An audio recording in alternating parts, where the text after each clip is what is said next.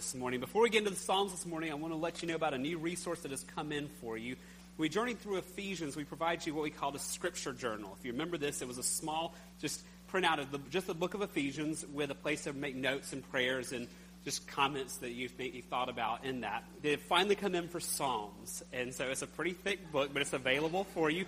What this is every Psalm, but just the Psalms, so it's about the size of your Bible, the Psalms on one side, and there's a blank page next to it where you can put prayers, reflections, sermon notes if you want to use it for that, whatever would be a tool for you. A lot of you, when we did this with Ephesians, commented how helpful that was for you, for your devotions, for just making sermon notes, whatever else. I'm excited to let you know we have those for the Psalms. When these got printed about 6 months ago and first published, the publisher sold more than they imagined. We've been trying for about a month and a half to get them in so we'd have them for the series, and they finally have arrived this week. So if you'd like one when you leave today, there's a big stack on the back. Mike Mertz is sitting back there and can help you get one. They're also in the Resource Center in the hall, and if you will use it, there's no cost for you. We want to provide that for you.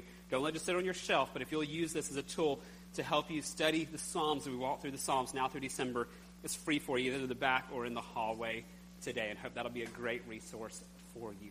I want you to find Psalm number 19 in your copy of God's Word or in your Bible app today, Psalm number 19. This is our fourth week in our journey through the Psalms. If you think about just the variety of emotion, the variety of truth we've seen in the first 3 weeks of the Psalms. We've seen Psalm 1, a wisdom psalm, where we saw that God delights in giving us grace, and we're to delight in knowing Him in response. We saw in our second week a lament psalm, a psalm dealing with suffering and pain, crying out to God in pain. And we saw from that one that God never promised that life would be easy, but He invites us to come to Him and find peace. And there in Psalm 3, we saw this promise of peace in the hardships of life. In our third week, last week, we saw a praise psalm where the psalmist is crying out to God just in worship and adoration. And we saw last week as David was looking up at the skies and he saw how big God was and how small we are and how that leads us to live amazed. We'll go much deeper into all those themes and many more in the months to come. But before we do, we want to come to something very foundational in the Psalms today. And that's the question of how do we know these things are true? How do we know for certainty that God does give grace? How do we know for sure that we really can know God? How do we know for sure that life will in fact have trials? How do we know with confidence that there's peace in the midst of our sufferings and trials? How do we learn of the greatness of God? How do we have confidence that God really will care for us? What is the confidence of the author to know beyond a shadow of a doubt everything that he's been recording for us is true? And what is our confidence as well that everything we're seeing is in fact true and something that we can bank on? So this week and next we want to look at really the foundation of the Psalms, how the psalmist knows for certainty all these things being recorded for us and how we can as well. So this morning, before we even get to the Scripture, I want to give you the main idea that I want you to look for. This is at the heart of the Psalms, and I believe this is at the heart of all of Scripture. And it's simply this: be amazed, God has spoken to us. Be amazed, God has spoken to us.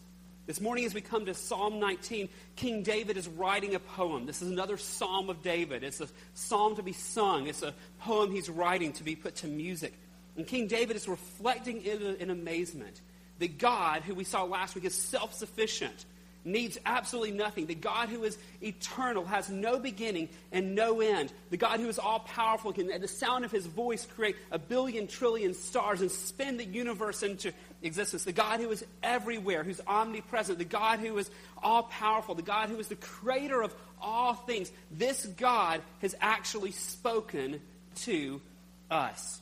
As we read Psalm 19, I want us to see the amazement that David has at this truth. And I want us to be amazed as well. And I want you to look for, particularly in Psalm 19, this question: how has God spoken to us? How has God spoken to us? And how does that truth change us? As David reflects in amazement that this all-powerful Creator would speak to us, His people, let's look for how He's spoken to us and how that truth changes us. So as we come to Psalm 19, can I ask you to stand, please, in honor of the reading of the Word of God.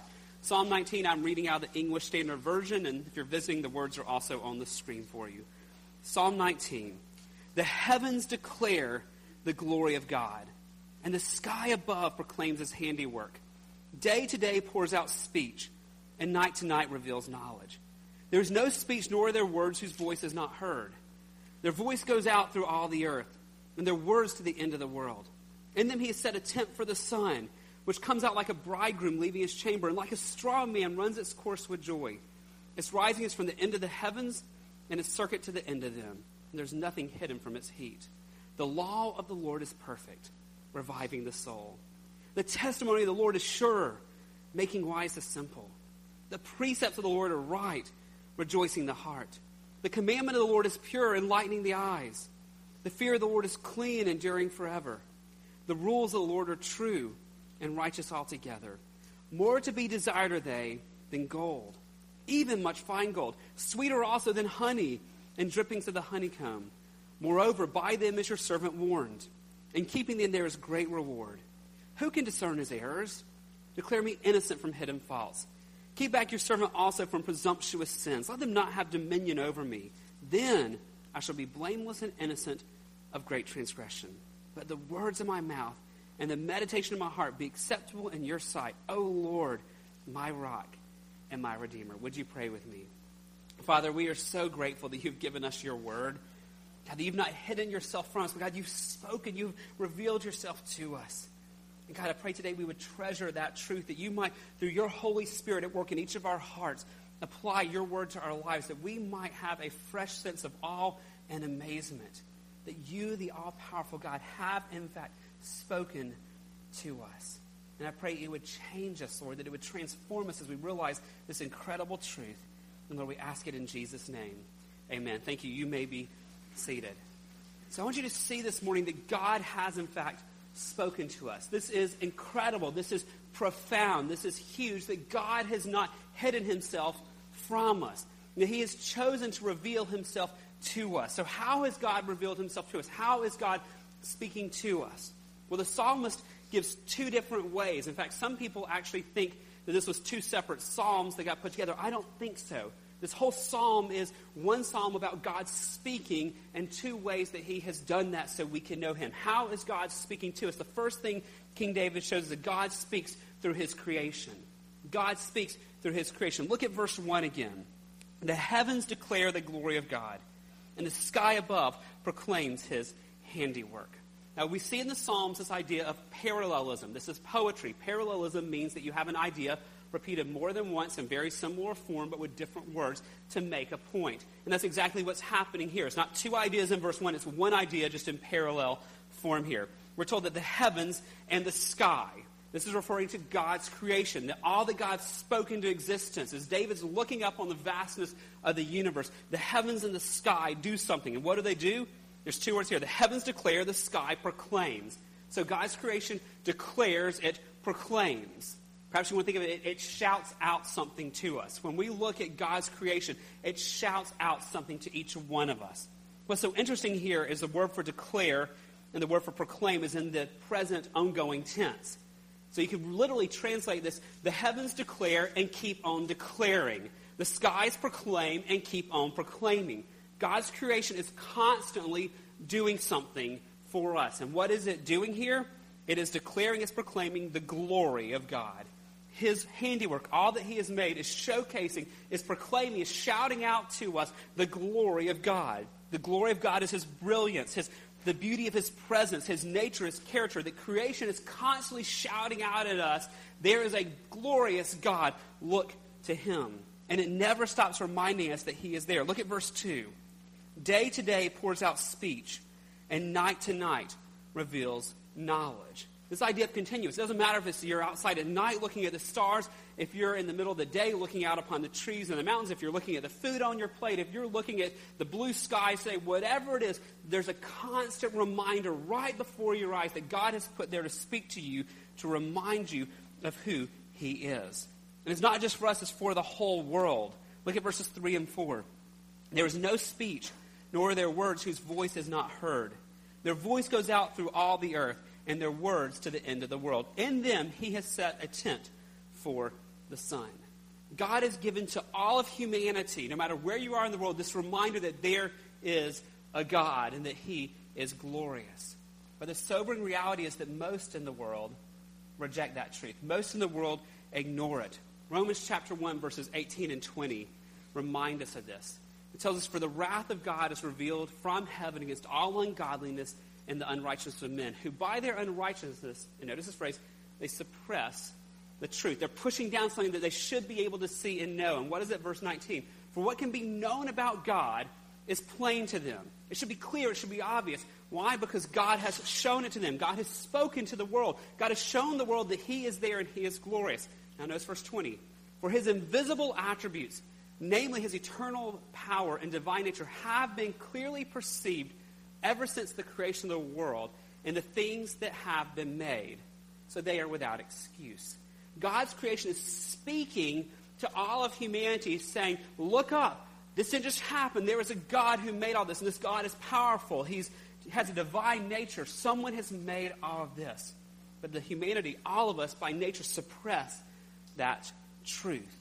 But for those of us who follow God, who God has opened our eyes to see who he is, who's given us faith to believe in him, when we look at creation, it does do something to us. It proclaims to us that he is there. In this wordless speech, when you look at the stars, when you look at the mountains, when you look at the beauty of the sky today or the trees, there's no words you have to hear. This creation itself is proclaiming to you that God is there, that God is big, that God is glorious, and God is all powerful. He's speaking to us through what he has made. And what is he saying again? Go back to verse 1 of Psalm 19. The heavens declare the glory of God. He's showing us what we saw last week, that he is big, that he is glorious. But there's one other thing that creation shouts out to us, and it's so interesting here. It's in the psalm. The creation also reminds us that God is faithful. That God is faithful. Where do we get this from? Look at verses 4 and 5 here. When David starts talking about the sun here, the very last part of verse 4, he says, in them, in the creation, he has set a tent for the sun. Verse 5, which comes out like a bridegroom leaving his chamber, and like a strong man runs its course with joy. And maybe going, what in the world is this talking about? Why in the world is the sun being described as a bridegroom running out of his chamber? This is simply a metaphor, an image to remind us of how bright the sun is, how glorious the sun is in all of its brightness. But it goes on to say that the sun is like a strong man running its course. The image here for us is the sun is always going to finish the course. It's always going to do what it's supposed to do. It cannot be stopped. And that's where it goes on with the image in verse 6. Notice this. Its rising is from the end of the heavens, and its circuit to the end of them. There is nothing hidden from its heat. So what is this image supposed to do to us? What's this image all about? Why is David honing in on the sun here? Well, friends, have you ever at 3 o'clock in the afternoon, when it's 95 degrees out with 99% humidity, and you're sweating and it's miserable, have you ever been afraid that the earth was going to stop spinning and the sun was going to sit there blaring down on you at 3 o'clock in the afternoon and never move again?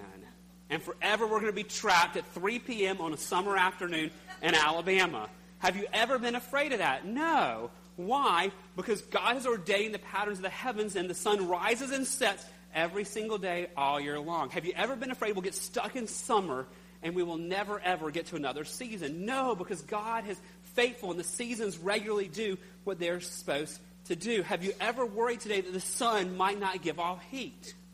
No, none of you brought a winter coat today, unless you're worried about the temperature of the sanctuary. But beyond that, you didn't pack a winter coat because you're not worried about that. You got up this morning, you knew the sun would give off heat. You knew the sun would give off light. You knew that tonight, about 8 o'clock, the sun would go down and it'd get dark again. Why? Because the sun is faithful. It always runs its course. And that's to be a reminder that God has set before us that he is faithful. The creations declare his glory, even the pattern of the sun, and the fact that we don't fear whether it's going to give off heat today. We don't fear if it's going to rise or set. All those are reminders to us to proclaim to us that God himself is there, that God is faithful. Friends, it's incredible that when we want to be reminded of who God is, we can walk outside and look at God's creation, and he speaks to us without words of his character, of his existence. But as amazing as that is, it gets even more amazing because God speaks to us not just through creation, but he speaks to us specifically with words. And that's the second thing the psalmist highlights here, is that God speaks to us through his written word, through the scriptures, you might call it. Look back at verses 7 through 9. Again, it's not disjointed. He's looking at God speaking through creation. Then he immediately goes to God speaking through his word. Verse 7. The law of the Lord is perfect, reviving the soul. The testimony of the Lord is sure, making wise the simple. The precepts of the Lord are right, rejoicing the heart. The commandment of the Lord is pure, enlightening the eyes. The fear of the Lord is clean, enduring forever. The rules of the Lord are true and righteous altogether. What you have in verses 7 through 9 are 6 different phrases, but all telling us one thing. And this is parallelism. The psalmist is repeating an idea over and over again. He uses 6 nouns in these 3 verses. He calls something the law of the Lord, the testimony of the Lord, the precepts of the Lord, the commandment of the Lord, the fear of the Lord, and the rules of the Lord. Now, there's some nuanced differences we can get into if we want to, but it's all one idea. This is all about the law of the Lord. The law of the Lord here is a broad term that means all that God has spoken. These are the words of God that have been put down in written form for us. Every single one of these words, law, testimony, precepts, commandment, fear, rules, are words that come out of the first 5 books of the Bible. What are called the Pentateuch. And this would be something that the Jewish people would quickly hear, and the audience would quickly realize were terms for God's written rules for us, his written words to us. And David is using these terms to show us that God has spoken to us through his word that's been written down for us. And to make sure we don't miss the actual words of God, there's one phrase in these verses that gets repeated over and over again that's not changed. The law of the Lord, the testimony of the Lord, the precepts of the Lord, the commandment of the Lord, the fear of the Lord, the rules of the Lord. This expression we've seen in the Psalms already. The word Lord here, when it's capitalized, is Yahweh, his revealed name, his covenant name, his personal name. And David's trying to drive home to us, when we open our Bibles, when we open God's written word for us, we are reading the very words of Yahweh. We are reading the very words of the God of covenant faithfulness. We are reading the very words of our Creator. We're reading the very words of the great I am. It's so important for us. It's not just here in the Psalms. The New Testament picks it up in several places. Just one place we see that, 2 Timothy chapter 3, verse 16. In this beautiful passage, we're told that all Scripture is breathed out by God. The word for Scripture in the Greek there is the Greek word graphe, meaning writings. All of the writings. The writings of what? The writings of the words of God. All of Scripture, all the written words of God for us, they are breathed out by God. Some of your translations say they are inspired. The Greek word there, theopneustos, is fascinating because it literally means breath. So if you hold your hand in front of your mouth and you say something, you feel the warm breath coming out. If you're ever super close to your spouse and you're talking to them and you feel their breath while they're talking, that's the image for us. The Scripture is literally the breath of God, that he has spoken to us, his words. And when we read the words of the Bible, we're reading the very breathed out words of God. We are hearing his voice. And because they are the words of Yahweh, we can trust them. God, who is holy, who's perfect, who's true, only speaks what is perfect and holy and true. Back in Psalm 19, verses 7 through 9, there's all these different descriptions of what God's word is like. We're told it's perfect, it's sure. In verse 8, we're told it's right and it's pure. In verse 9, we're told it's clean and it's true. And all these are in parallel to tell us the perfect, sure, right, pure, clean, true word of God. His words are always right. They are always perfect. Everything that he says is true. But one thing I don't want us to miss, all these words of God are ultimately pointing us to Jesus.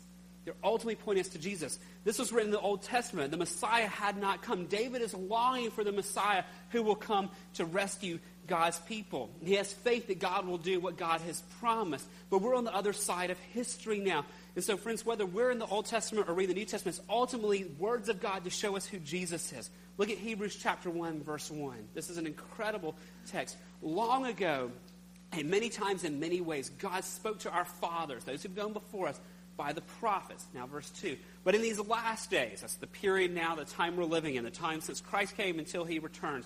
In these last days, he has spoken to us by his Son. He's spoken to us by Jesus. And you notice the phrase, he's spoken to us. He's revealing himself to us. God is showing us who he is through Jesus, whom he appointed the heir of all things, through whom he also created the world. Then verse 3. He, Jesus, is the radiance of the glory of God and the exact imprint of his nature. And he, Jesus, upholds the universe by the word, notice speech here, the word of his power. After making purification for sins, he sat down at the right hand of the majesty on high. Friends, all of Scripture is pointing us back to Jesus. Friends, do you think about this? when David wrote this long before the Messiah come, not even all that we have in the Old Testament had been recorded yet. David is celebrating here the fact God has spoken. Realize how much more has been spoken to us since David. If David treasured the written word of God, what he had, think of how much more written revelation of God we have now. How much more has been entrusted to us that now we know who the Messiah is. Now we have so much more of the prophets. Now we have all the New Testament, the testimony of the early church, the writings to the churches, revelation of what the end times is going to be like. All this has been given to us because it's all pointing to Jesus. Friends, God has not hidden himself from us. He's actively revealing himself to us. In creation, showing us he's there, showing us how big he is, showing us his glory, showing us his faithfulness. He's revealing himself to us. He's speaking to us in his written word to show us who the Messiah is, who purifies us from our sins, who the Messiah is, who rescues us, who the Messiah is, so that we see Jesus, we can see the nature of God. Friends, we need to be amazed that the all-powerful God who spoke and 1 billion trillion stars came into existence is the same God who speaks to you and me today, shouting out through his creation, shouting out to us through his written word so that we might know him and we could experience hearing his voice. Be amazed God has spoken to us. Now that raises two huge questions for us to wrestle with. The first one is this: am I listening?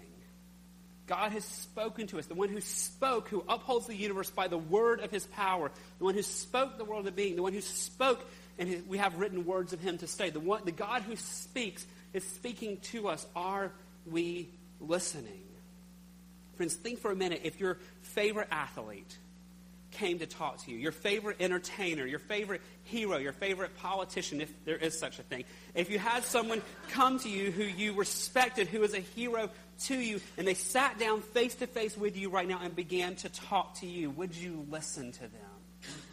If the person who you admired so much, who was your hero, your role model, your favorite entertainer, favorite athlete to watch, sat down with you in the chair next to you and started talking to you where you could almost feel their breath because they're right there, would that be drudgery to have to listen to what they said to you?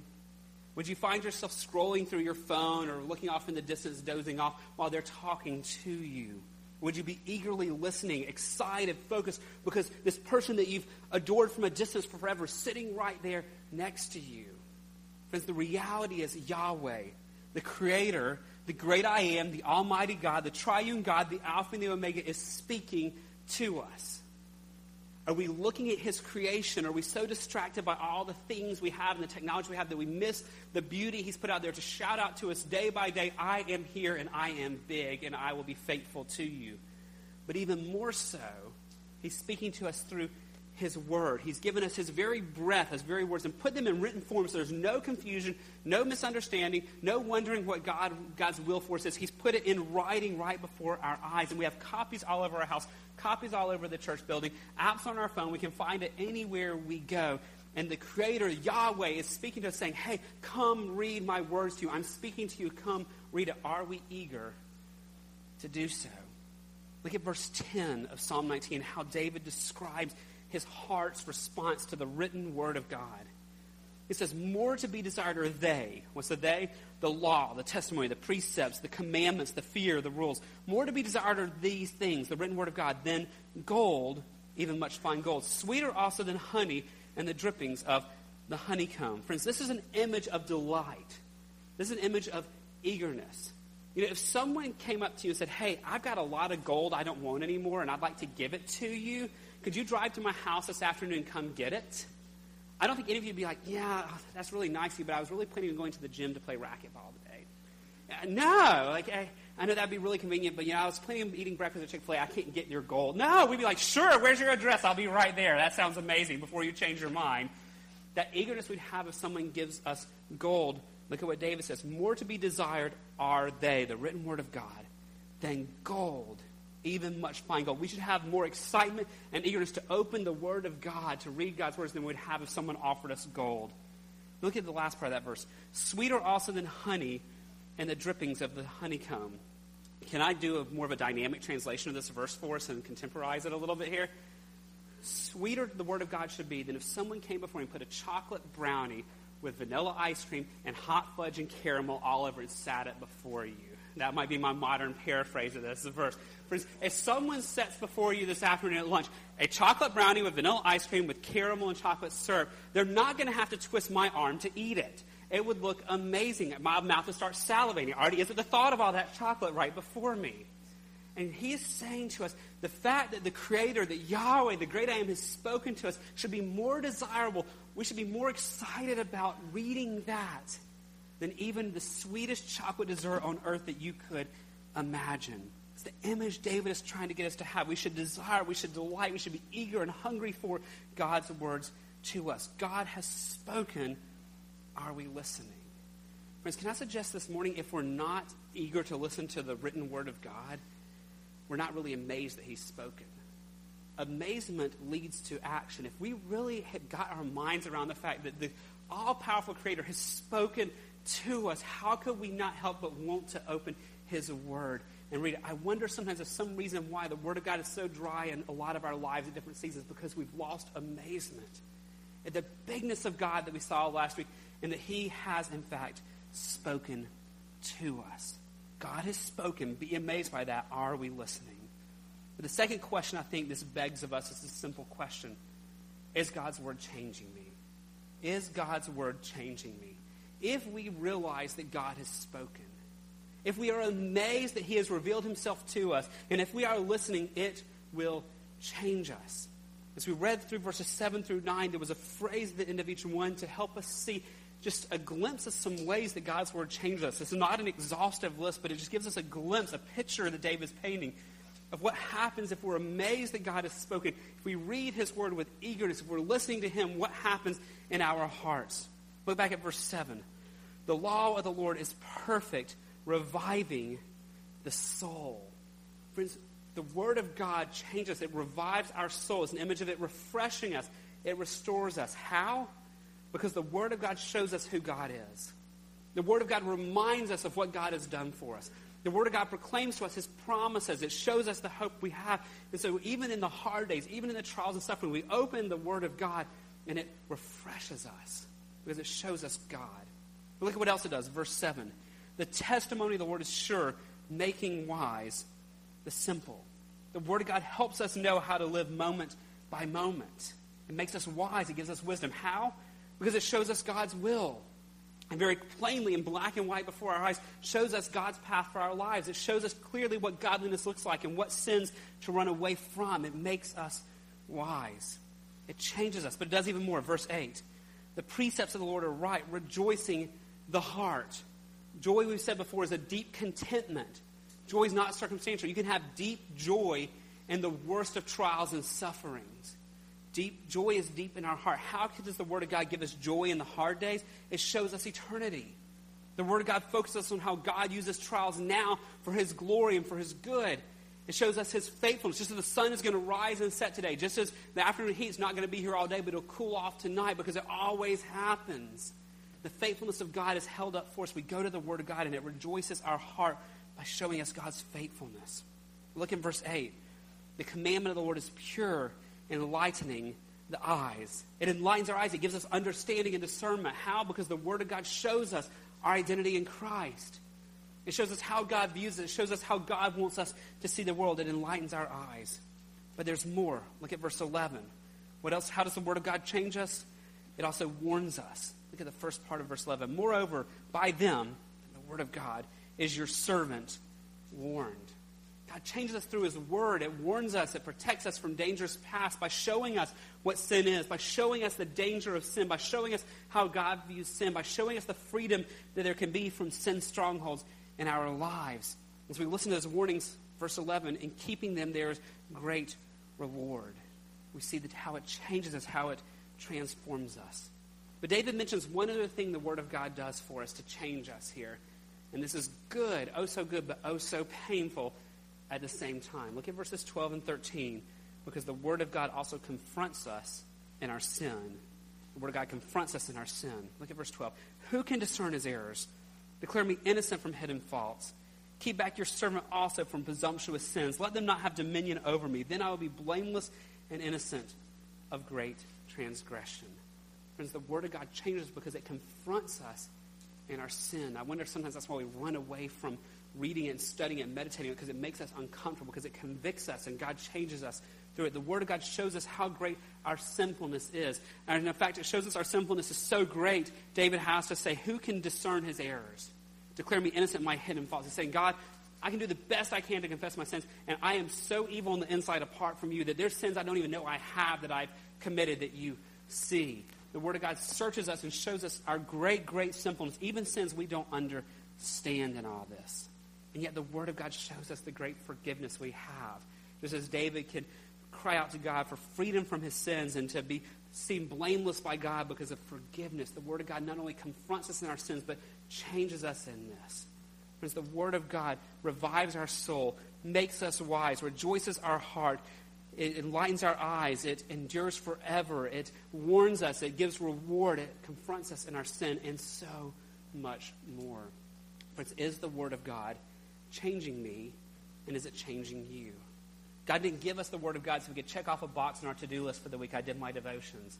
He didn't give us His Word just for theological speculation. He gave us His Word so that we could hear His voice, so we could know Him in Christ, and so we could be changed by Him. We saw over and over in our study of the Gospel of John 2 years ago that true belief in Christ is being transformed by Him. If we really believe it's being transformed, and He transforms us as the Holy Spirit within us applies the Word of God to our life and makes us more into who He wants us to be.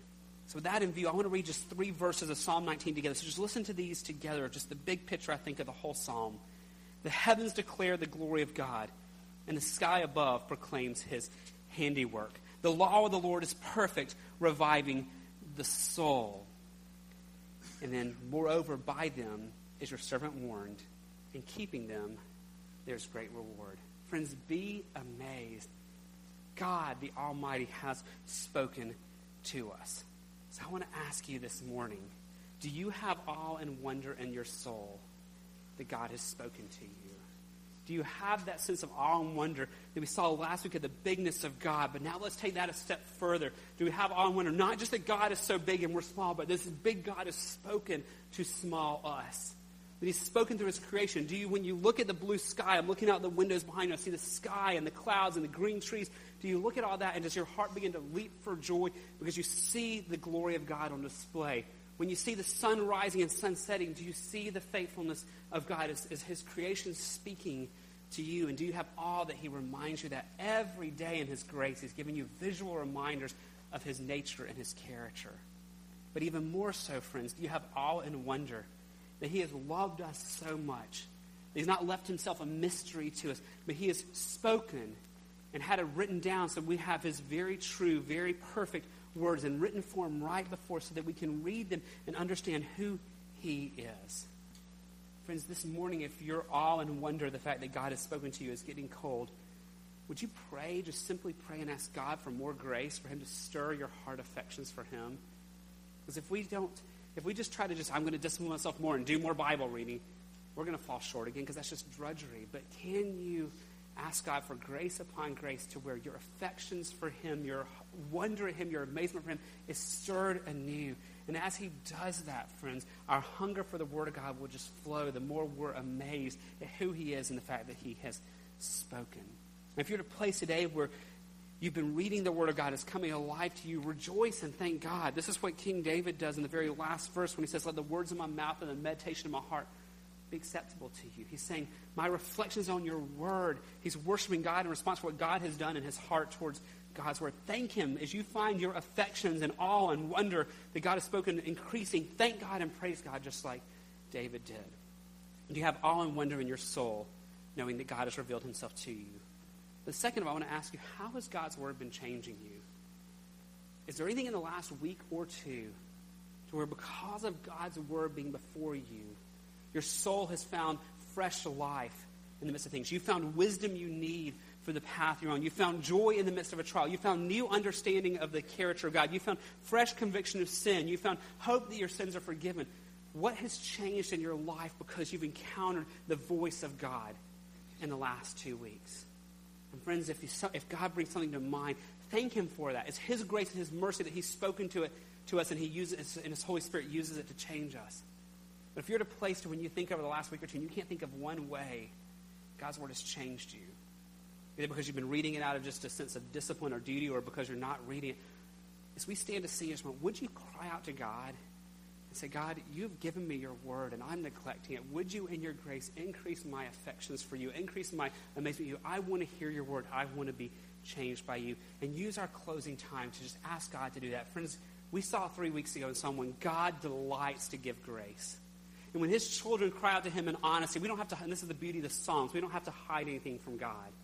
God knows if we've been listening to his word or not. God knows if we're being changed by his word or not. So we don't have to put on pretense and stuff and act all spiritual and right. We can say, God, I'm your child, but God, I've really not been listening to you lately. Change me. God, I've been reading your word, but I'm not really getting much out of it. I'm not really changing. Change me. Speak to me. Let your Holy Spirit bring your word alive to me. Let's just use this time to cry out to the Lord and ask for his grace upon grace that he delights to give, so that we find fresh amazement at the fact that he has, in fact, spoken to us. Would you pray with me? Father, we rejoice this day at your kindness to us. God, that you have not only taken us who deserve nothing but your wrath and your judgment, because we've all sinned against you and sinned in ways much deeper than we realize. And you've looked upon us sinners and you've given us mercy. And you've given us new life in Christ. You've drawn us to yourself. You've shown us the gospel. You've shown us what Christ did. And you've put faith in our hearts. You've put belief in our hearts. And you put new life in us.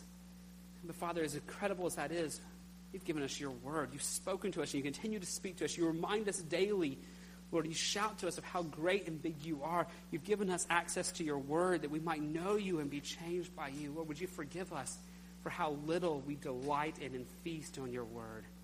God, in my heart and the heart of these precious brothers and sisters, would you so this week stir our appetites for you? Increase our affections for you, that we could say like King David said here, that, Lord, your word to me is more desirable than much gold. God, that your word to me is sweeter than that sweetest dessert I could possibly imagine right now. God, would you in your kindness and your grace do what we can't do, and that's stir our affections for you. God, we can't manufacture these things, but your Holy Spirit dwelling within us, your children, can change our desires, change our affections, change our sights to look upon you. So God, we are crying out right now for grace upon grace upon grace, to find our hearts stirred supernaturally to the things of you, to find our longings to turn from food and gold and the things of this world to you, to knowing you. And Lord, the only way we'll know you is we read your word, and your Holy Spirit who dwells within us makes your word come alive.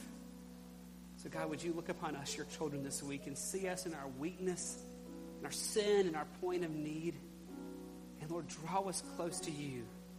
Would you transform us this week, Lord, for any brother or sister here with a stronghold of sin in their life they just haven't been able to shake. I pray this week, Lord, that as they go to your word, your Holy Spirit would so bring conviction that they would find freedom they never found before. Or for the brother or sister here who's in the midst of the trials and the sufferings and just really struggling right now. God, this week, would they open your word expectantly, and would your word so come alive to them that their soul would be refreshed, their soul would be revived, their soul would be filled with joy. And Lord, for all of us, Lord, you know where each one of us is at right now. God, you see us and you love us. We're your children. And so I pray right now that this week for all of us, regardless of whether it's a good week or a tough week, whether it's a season of ease or a season of difficulty and pain, God, that this week you would stir all of our hearts to open your word, that our souls would be revived and refreshed in your presence this week as we open up your word. And God, you will get all the glories. You do what only you can do, revealing yourself to us and transforming us as we meet with you. And Lord, we know we'll find the joy, the refreshment, the wisdom, everything we need in the process. Lord, would you do that this week for your glory, we ask in Jesus' name. Amen. Would you stand as we sing our closing song?